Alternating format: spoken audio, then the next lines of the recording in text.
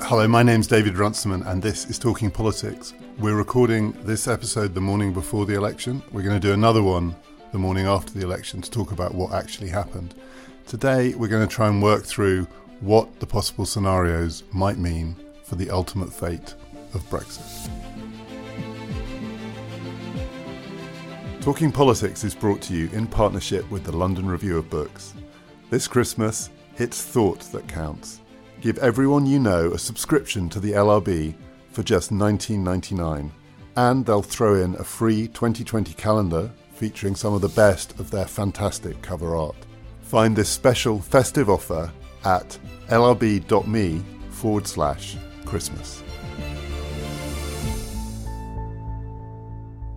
I am delighted that we have with us Anand Menon, who is the director of the UK in a Changing Europe, the most interesting contributor to the debate about Brexit, commentary and analysis from before it was Brexit, when it was just a looming referendum. It's a gleam in our eye. Mm-hmm. And Helen Thompson, another of the most interesting contributors to the debate about Brexit.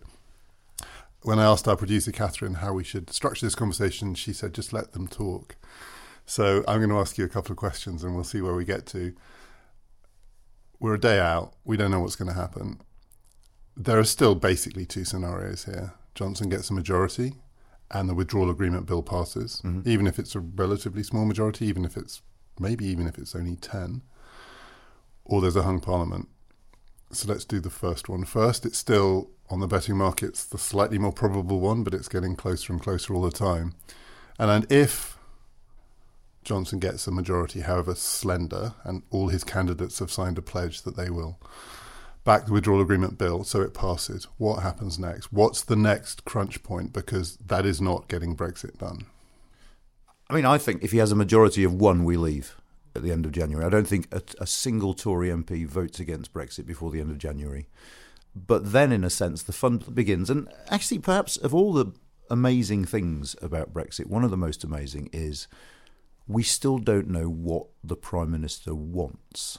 So he's persuaded half his party to back him, as far as I can make out, on a pledge that, don't worry, we can just drop out without a trade deal at the end of 2020. And he persuaded the other half of his parliamentary party to back him by saying, I'm a one-nation Tory, and of course I wouldn't do anything as rash as that. He's going to have to make a choice at some point, and it is absolutely remarkable that we simply don't know which way he's going to go.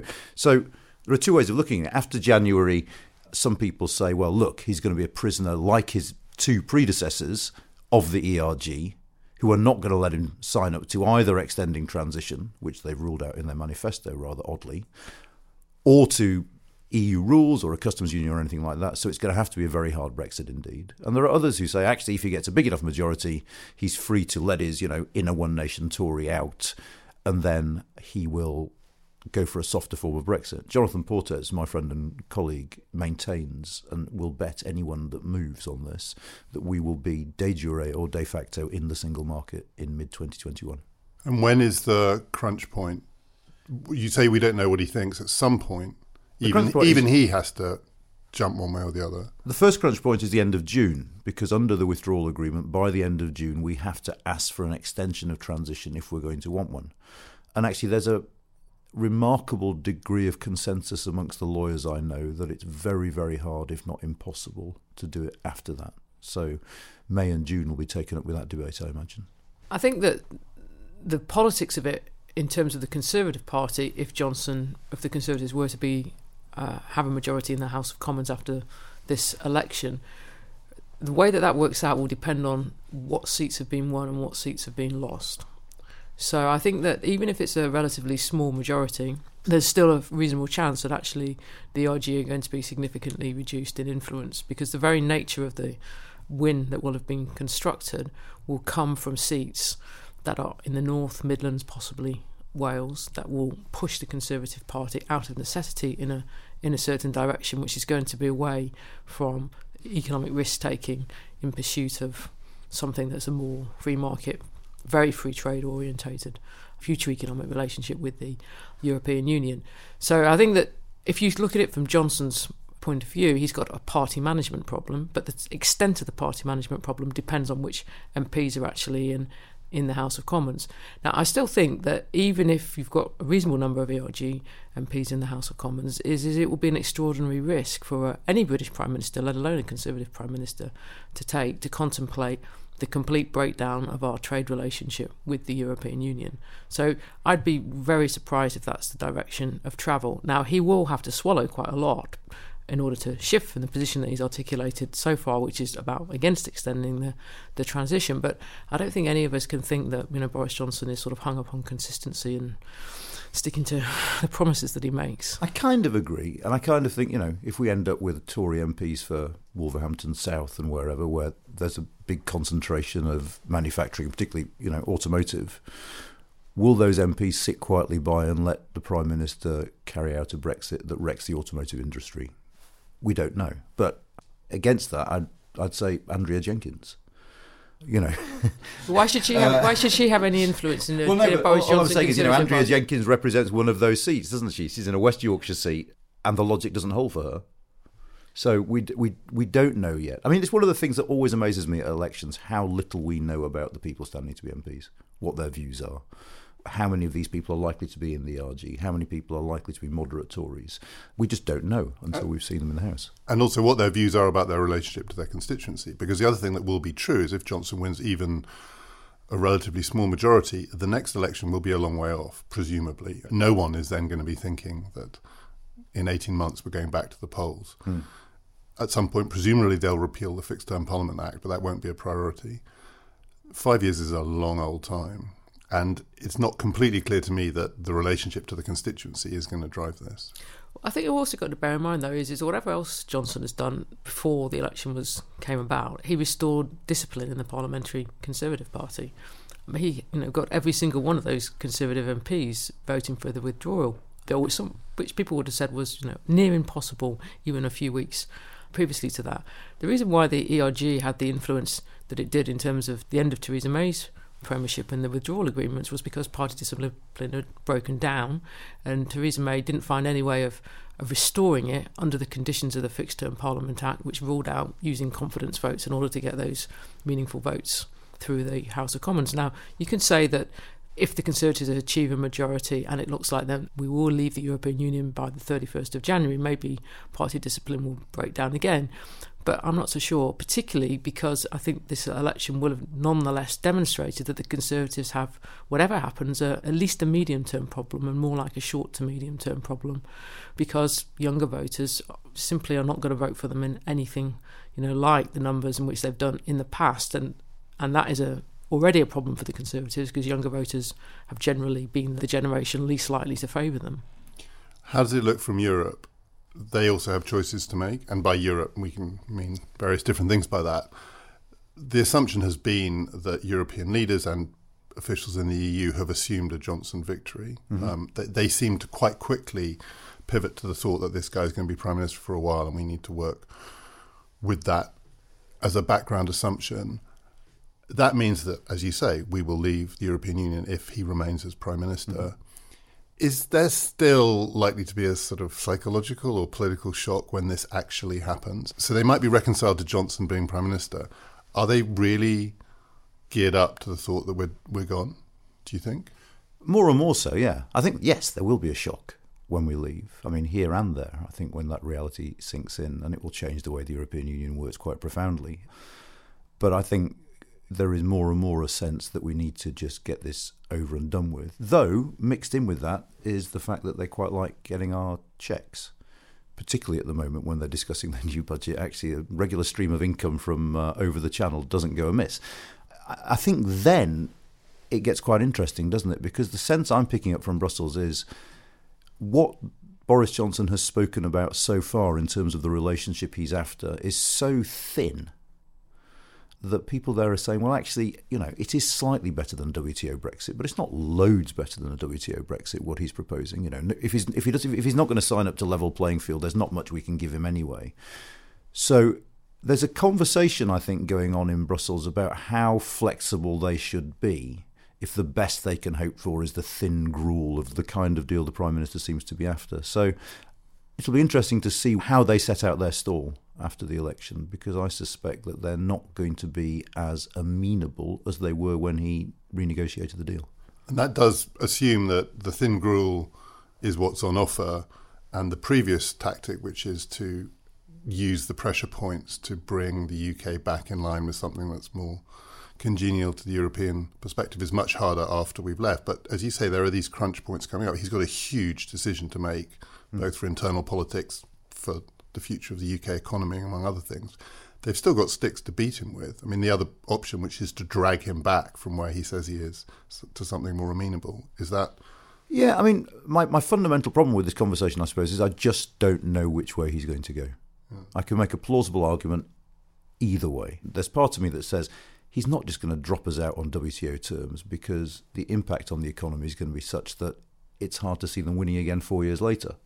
The other half of me says this party has proven that it's willing to do that, and there will still be a number of MPs who try and force him into that position. So I genuinely don't know which way he'll go. On that question, I think, though, that it's not clear that how many people in the Conservative Party, or the parliamentary party as it was before the election was called, really actually want a WTO Brexit. Mm-hmm. There are a few, I don't doubt, but I've never been convinced that there are that many. And the fact that they were all brought in line for the withdrawal agreement, I know you can say, well, there's a question of then what happens if we don't get an extension to the transition in June. But the fundamental problem that the ERG had with the first withdrawal agreement was they thought it was going to keep the United Kingdom, trap as they saw it, in the customs union forever.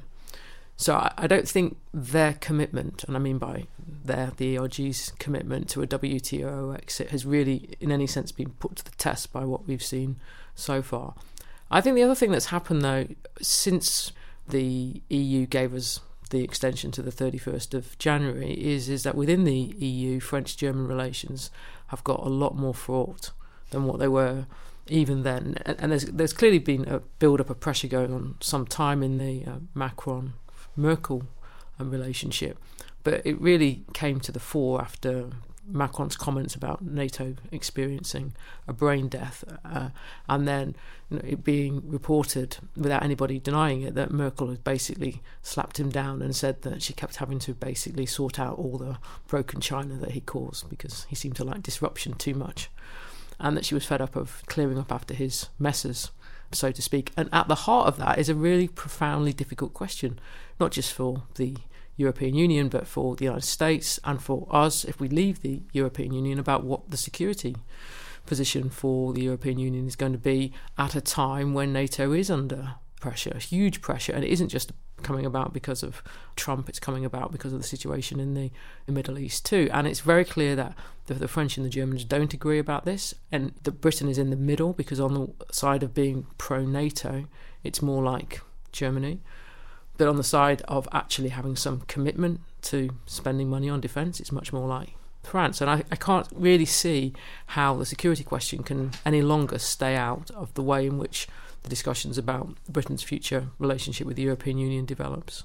I agree, and I think it's one of the things we just haven't spoken about enough. The geopolitics of what's going on in general, but also the importance of our security relationship with the European Union.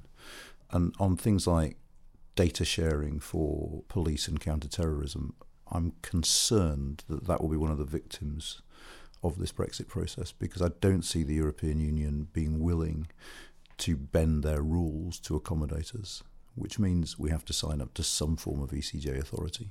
Robert Toombs, who's appeared on this podcast, leading Brexiteer, wrote a pretty challenging and interesting piece in The Spectator last week, which was partly about what he thought was the unappreciated psychological shock to Europe that our actual departure would have, particularly on questions of security. He also made the point, which hadn't occurred to me, that the business is still going to have to be conducted in English. I don't know if this is true, but because that has become the language of... I mean, it is one of the deep ironies here. I don't know what Macron feels about that, whether he's going to try and stop it. But, we leave, but there are still huge dependencies there.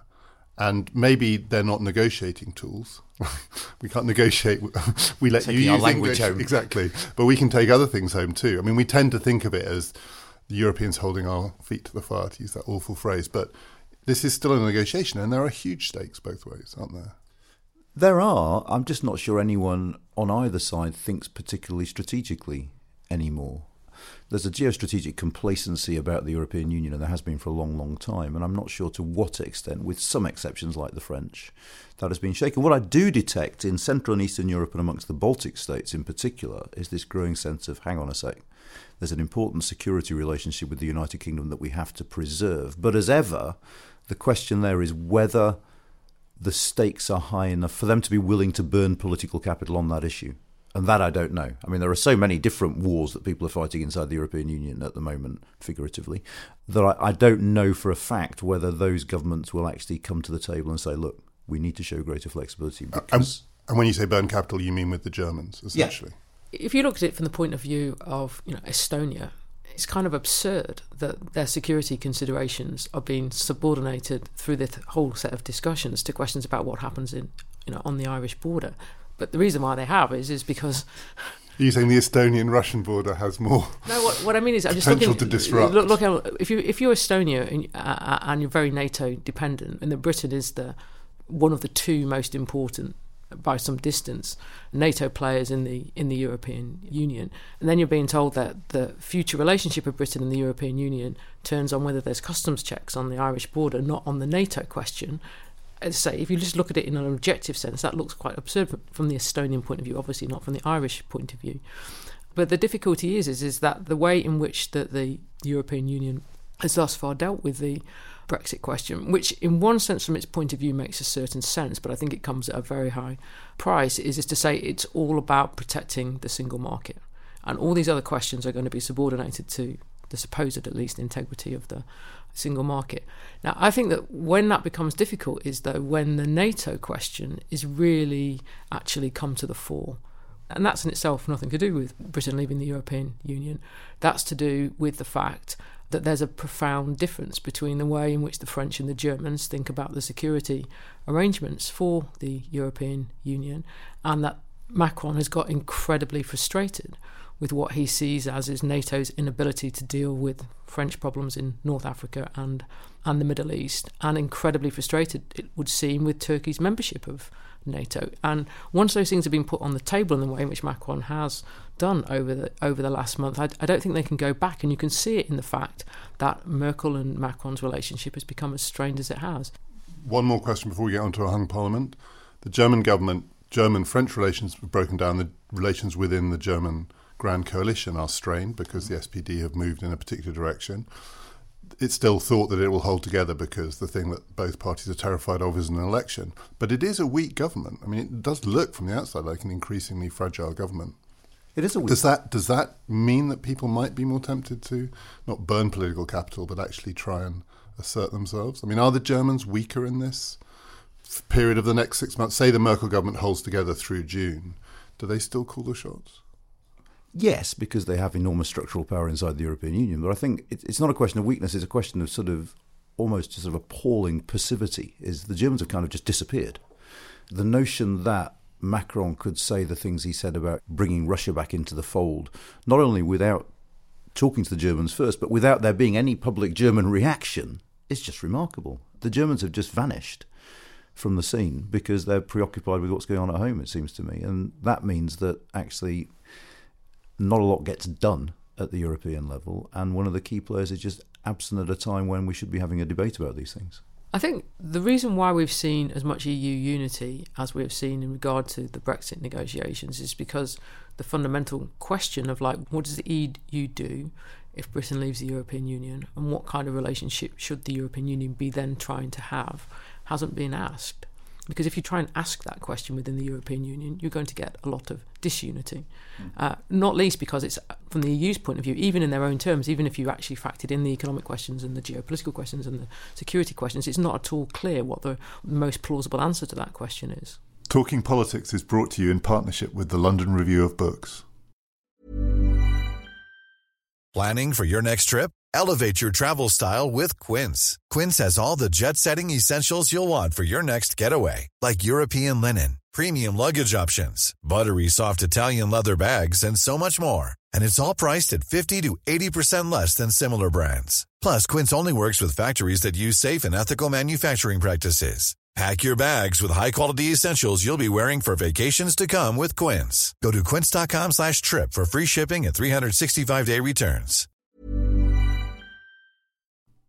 The other possibility is a hung parliament, but then within a hung parliament there are multiple possibilities, to the point where people have been saying it makes a huge difference, 2 seats one way or the other. The Tories on 317 is very different from the Tories on 319. Were it to be the case that Boris Johnson could not continue in office, which seems remote at this point, but is still definitely within the bounds of possibility, are we inevitably then looking at a second referendum, do you think? I mean, can people at least one day out from the election think that the two pathways are broadly Johnson remains in office and we leave, Johnson leaves office and we go to a second referendum? No, I don't think it's that easy. I really do wonder whether a Corbyn minority government will be able to legislate for a referendum. There are a lot of very, very difficult things that referendum is going to have to address, from the question to the franchise. I imagine the SNP and the Lib Dems will be pushing for 16-year-olds to be able to vote, for European citizens to be able to vote. I'm not sure all Labour MPs will be happy with that. A number of Labour MPs have already said they're not going to be voting in favour of allowing a Scottish referendum. So there are all sorts of issues that will come up. My sense is, actually, if we end up with Corbyn as Prime Minister, we are more likely to have an election in the spring than we are to have a referendum. But how does Corbyn become Prime Minister without a second referendum being the thing that he offers the people to keep him in office? That's the bit I don't...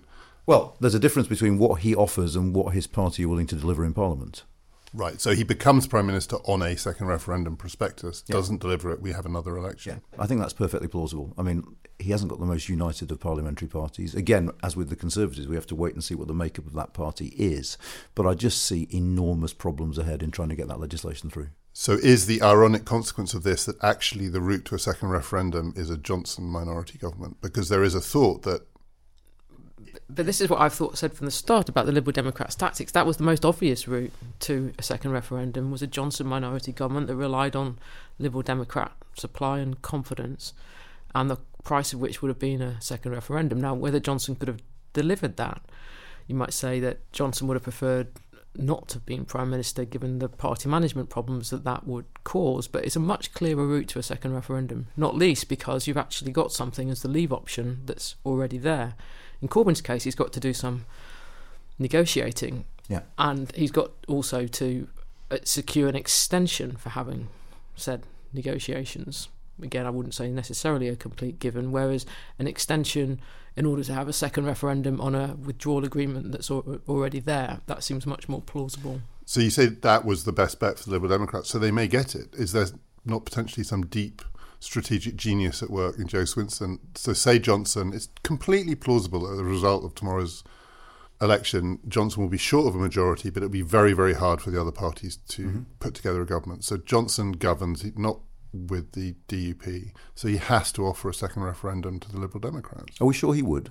That's the question. Yeah, indeed. But it's a clearer, all I'm saying is it's a clearer route in principle to the second referendum than the Corbyn route to the second referendum. But if you were Boris Johnson confronted with that scenario, you could think, OK, I'll hand over to Corbyn, he won't be able to govern for long, and actually if we end up having another election, we can go back to the people and say, well, we told you it would be chaos, now give us that majority. So I think that's a really interesting question, because it's another one like you don't know which way he's going to jump. Yeah. So it's two things that are complete anathema.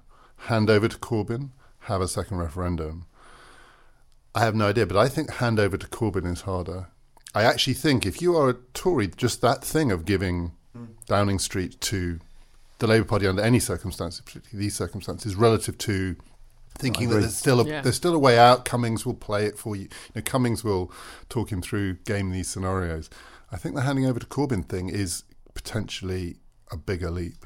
I think as well it would depend on what terms were offered and then could be accepted from the Liberal Democrats, because I find it hard to believe that he could accept a second referendum and agree that there would then be legislation to allow votes for 16-year-olds and votes for EU citizens, because I think that's a an ask too far to expect the Parliamentary Conservative Party to vote for that. It does also have the advantage that it kind of disaggregates the Scottish referendum from so the Labour version of it, those things are going to be knotted up in some complicated way. The Tory version of it, he can at least make an offer to the quote-unquote unionist parties that include the Liberal Democrats to separate out the SNP.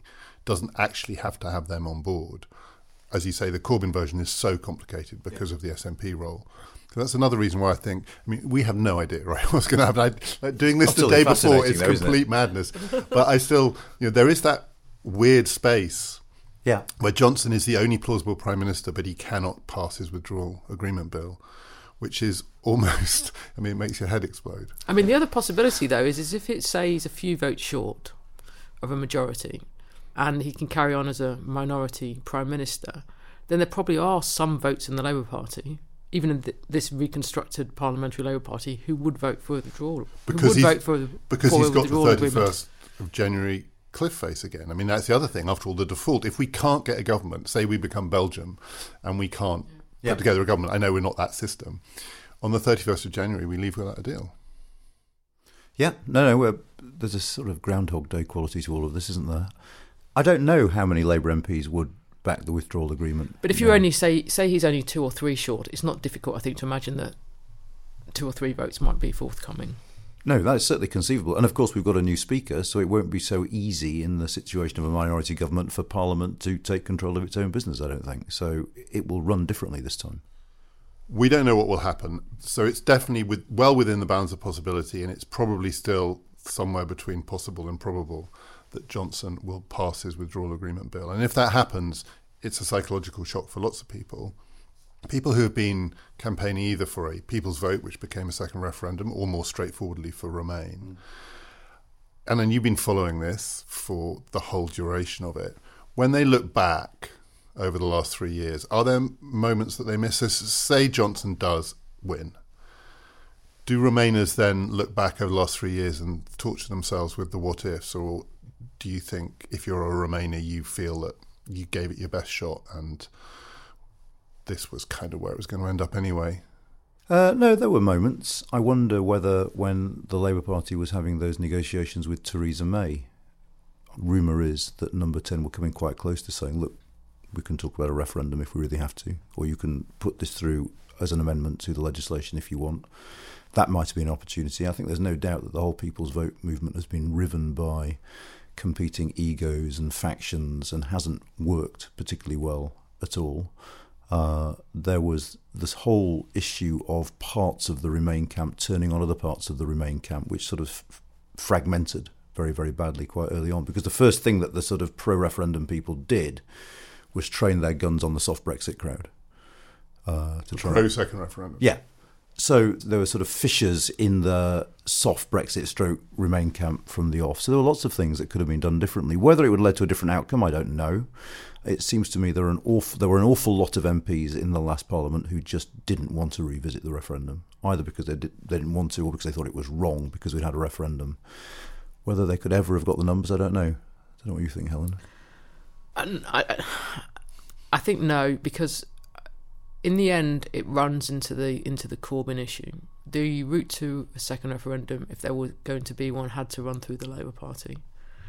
And that posed 2 problems, I think. First of all, it meant that you were trying to run it through a party that had a leader who didn't want that, and enough people around him who could just about defend for long enough against the demands for Labour to move to that position. But it also ran into the problem, and you can see this, I think, at work during this election campaign, which meant that those people who did want to stop Brexit but didn't think that Corbyn was a fit Prime Minister were forced to make a choice. And some people chose to prioritise stopping Brexit, but enough people chose to prioritise not having Jeremy Corbyn as Prime Minister.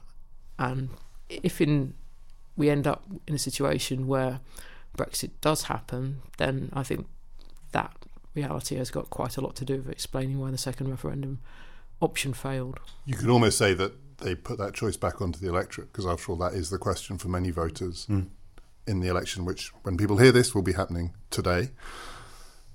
So there was a deferring of that choice too. Yeah, and you can see that in Lord Ashcroft's polling that he's been doing all the way through the campaign. He's been asking this question of, would it be worse for Britain if Brexit happened, or would it be worse for Britain if Jeremy Corbyn becomes Prime Minister? And week after week, it will be worse for Britain if Jeremy Corbyn becomes Prime Minister, has won by quite some distance. That's the Heseltine-Ken Clarke division, isn't it? The Tories who think having a Corbyn government is the worst of all possible worlds, and the Tories who think Brexit would be even worse. It's a very, very clear fault line. Do you think we've learnt anything from the fate of the Liberal Democrats' Revoke campaign? Because I think a lot of people have been struck by, and there's anecdotal evidence, even as they say on the doorstep, that a lot of people have reacted badly to it on the grounds they say it's fundamentally undemocratic. And then the Liberal Democrats can say it's not undemocratic because we would only do this if we won a majority and the people would have endorsed it. But it seems to speak to some underlying sense that people have, which is they want to stop Brexit, but they're also quite uncomfortable about not respecting the result of the referendum in some sense, even if that means a second referendum. It does seem to have exposed a gap in a lot of people's thinking between stopping Brexit and the ultimate step that could be taken, which would be revoke. Yeah, and it reveals a degree of sophistication, I think, on the part of the public about the difference between parliamentary and popular sovereignty, and the fact that actually there is a tension here, and you're absolutely right, they're uncomfortable with it. It's very hard to tease out what went on with the Lib Dems. I mean, part of it was the problem of having two elections very close to each other, and that a strategy that was perfectly adapted to a European election proved not to be so well adapted for a general election, but it's very hard to move away from that position that you've adopted for the first one.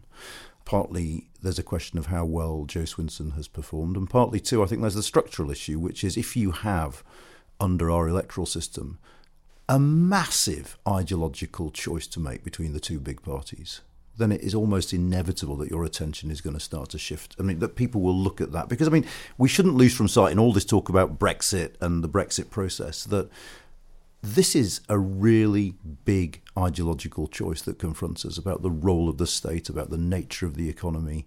For those people like myself who bemoan the sort of politics of competence and technocracy, I mean, this is real, raw, ideological politics once again. And actually, it has been amazing in this campaign that despite that very fundamental choice we've been confronted with, we've hardly discussed it. And it does seem like, particularly in the last week, there's been a shift. The Get Brexit Done line seemed to hold, but that old line, which is the last week, is when people focus on what really matters to them. Yeah. And there does seem to have been a shift away from this being a Brexit election to being, as you say, I don't think anyone has mistaken this for a politics of competence election. No, absolutely. So and the gap between the parties is as wide as it's been in our lifetime. Not on every question, but on many of the biggest ones.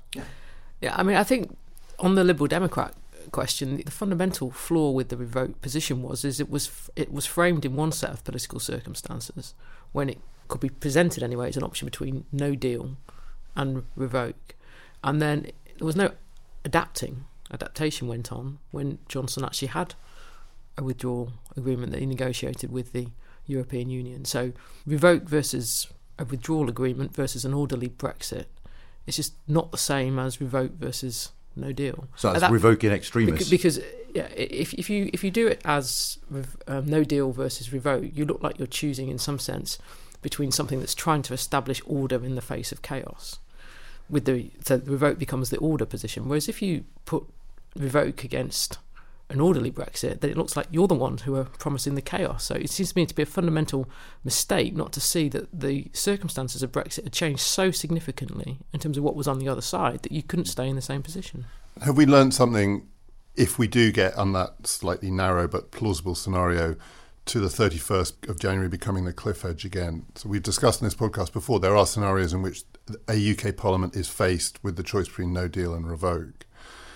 And we've learnt something about the public's attitude to revoke, which the public is very, very uncomfortable with it, which means that it's at least possible, isn't it, that Parliament would have a slightly different attitude when faced with that ultimate choice. I mean, not least maybe to be driven back to the orderly Brexit of Johnson's. I mean, I'm here thinking about the possibility that Helen suggested, which is that even a minority Conservative government could, as the 31st of January approaches, pass its withdrawal agreement bill.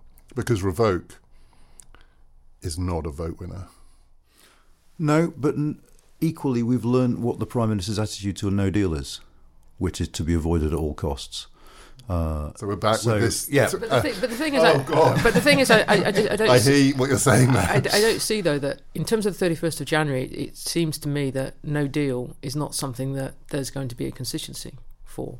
If Johnson is able to stay as Prime Minister as a minority government, he's still going to be pushing, leaving in an orderly way via the withdrawal agreement. Which means you would have to revoke. We're still in that nightmarish three-way thing where you need it to be a two-way choice. Yeah. Or extend. Or extend. And we could be there again. It's not that far off the 31st of January either. No, it really isn't. And we also assume, because we've talked about this many times before, but there is no appetite from Macron or anyone else to force the issue, to really make no deal a realistic prospect so that the British Parliament has to vote for Johnson's deal. I don't think if we ask for an extension, they say no. I think they really want the withdrawal agreement.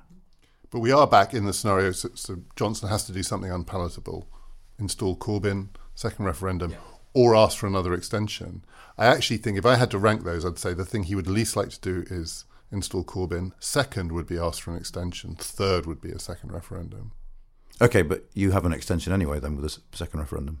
Oh yeah, but ask for an extension under the circumstances of the Benn Act, a kind of open-ended, we just don't know what we're going to do. Give us some more time to figure this out. Sorry, I mean, but, like getting close to to the edge and just Parliament or... But I think on the extension front, we shouldn't, in the circumstances in which Corbyn was Prime Minister, we shouldn't take it for granted that would necessarily be forthcoming, because go back to your point earlier, Alan, if you're looking at it from the EU's point of view and you're thinking, okay, we may have to have another general election in the spring, when are these negotiations going to take place? Before that general election? Probably not, if that looks like it's coming quite quickly. After that general election? Well, what if Labour is no longer in a position to form a government after that general election? Then you have those negotiations. Then you have a referendum that can go either way. I mean, why on earth, if you're the EU, would you think that was a way you could proceed? Particularly given, as I say, that some of the questions that the EU has basically been internally for the last few years are very much to the fore. I mean, why?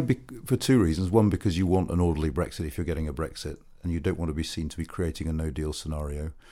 And two, because it's just a bad look to say, no, we're not going to give you the time to have the referendum that you're going to have. But when you would have an election first, that then might not even lead to a referendum. I mean, it's messy, but I think nevertheless, if we're going back saying, look, we're going to have a referendum, obviously we're going to have a chat with you about our new deal first, I think it'd be I don't know, I think it'd be very, very hard. What I can tell you is I've developed a headache during the course of this conversation, which I'd like to thank you for. And I was going to say, if there was a video to go with the audio, I would like people to see the expression that crosses people's faces when the phrase "another election in the spring" passes anyone's lips. There's a kind of haunted, headachy look to the whole thing. So we don't know. That's a good working title for this podcast. We just don't know. Maybe to finish, and again, we don't know what's going to happen, but we talked about potentially regret among Remainers, and the shock for all of us. I mean, I think it's one of those things, we've been talking about it for so long, but we actually leave. And though nothing changes if we leave in an orderly way immediately, the fact of leaving is dramatic and does represent a real pivot in British politics. Where do the Remainers go? It's very hard to know, but how does the Remain sentiment in British politics reorient or reorganise itself, do you think?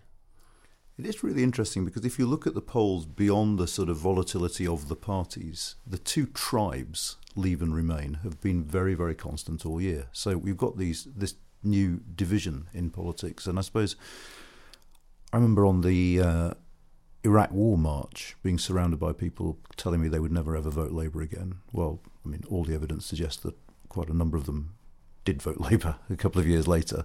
So whether or not people just move on, I'm sure there'll be a hard core that remain wedded to this cause, and maybe they'll find their home in the Liberal Democrats. But I just don't know how long this persists for. It just doesn't seem to me that Project Rejoin has got much of a future in the short term. Yeah, I think that's probably true, but I still think that it leaves a pretty big losers' consent problem. I think one can argue about when losers' consent after the referendum broke down and how much of it was ever there. But it's certainly, I think, that the last general election played a pretty significant part in it breaking down, because it, for the first time, opened up a real prospect that Brexit could be stopped, and took a certain fatalism about Brexit happening away from Remainers. So now we're looking at them, if Brexit were to happen, having to accept defeat again in ways that are mixed up now, not only with referendum politics but with parliamentary politics, it being tied to the Conservatives, it being tied to a whole set of other issues as to why this election outcome might have happened, which is actually to do with dislike of Corbyn. I mean, certainly in the first part of the campaign, the evidence that was coming out of those seats that the Conservatives will have to win a majority, so in the North and the Midlands, was that what was costing Labour with its previous voters wasn't so much Brexit but Corbyn. So you've now got to accept, if you're a Remainer and accepting defeat via a parliamentary election, the part that Corbyn's leadership of the Labour Party will have played in the defeat over Brexit. And so how that then works out, whether you get a big backlash against Corbyn leadership, possibly, but it may well also be the case that the reason why Labour will do as well as it does, let's say it gets to 36, 37% even of the vote, will have got something to do with Corbyn's mobilisation of a certain, particularly younger voters. So the idea that the lesson that can be drawn from it is simply that Corbyn has cost Labour and therefore cost the opportunity of defeating Brexit doesn't quite work either. And they'll argue they've won the popular vote. They just add up the numbers. Remain.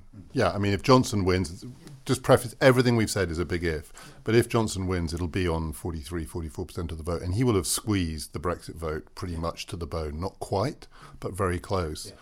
He will have been outvoted. Barnsley. And the other thing I think it's worth saying is that if he does win, if it will have been a fourth win for the Conservatives in some form or another, and a fifth win has never happened. And I think if you were the opposition, you could expect that this is going to be a rocky old parliament for Johnson if he's Prime Minister. And his chances of winning again are, who knows, 5 years is a long time. It'll be a rocky old parliament for the Labour Party too. It will, but the likelihood of a fifth Conservative win is, on the balance of probabilities, I think it's unlikely. And the Labour Party will still presumably be the only possible alternative government. So there is a reason for Labour people, including Corbyn people, to think that next time is their real chance. Yeah, and anecdotally, there is a suggestion that insofar as there are Labour voters willing to consider voting Tory this time, it is explicitly a lending you my vote once to get this done. So this isn't a coalition that looks guaranteed to last for 5 years. And it may not even last beyond the 24 hours between this podcast and the next one, which we will be broadcasting, when we will do a little pivot and explain what actually happened. How we were right. No, I think we probably won't do that, but we'll say how what happened makes sense with the benefit of 24 hours hindsight. It won't even be 24 hours, it might be 20 minutes hindsight. If it's close, we're going to be recording our next episode while the seats are still being declared. So, yeah. You do need a camera, just for Helen's face. This is going out on Election Day. Enjoy Election Day if you can. We will be back first thing on Friday to talk about the result in real time. The episode will go out overnight, Friday to Saturday. We're really looking forward to it. My name is David Runciman, and we've been talking politics.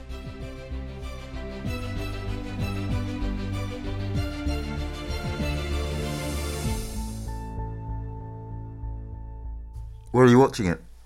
I'm watching it at home. I'm supposed to be going to the New Statesman party, but New Statesman, I haven't made my mind up with them going yet.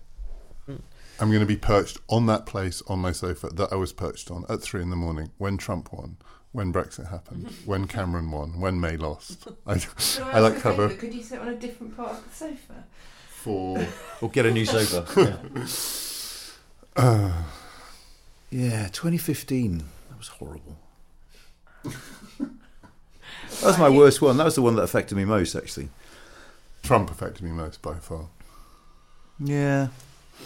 It's a total bloody soap opera there now, isn't it? My God. Should we just sign off with this and you just turn the volume down?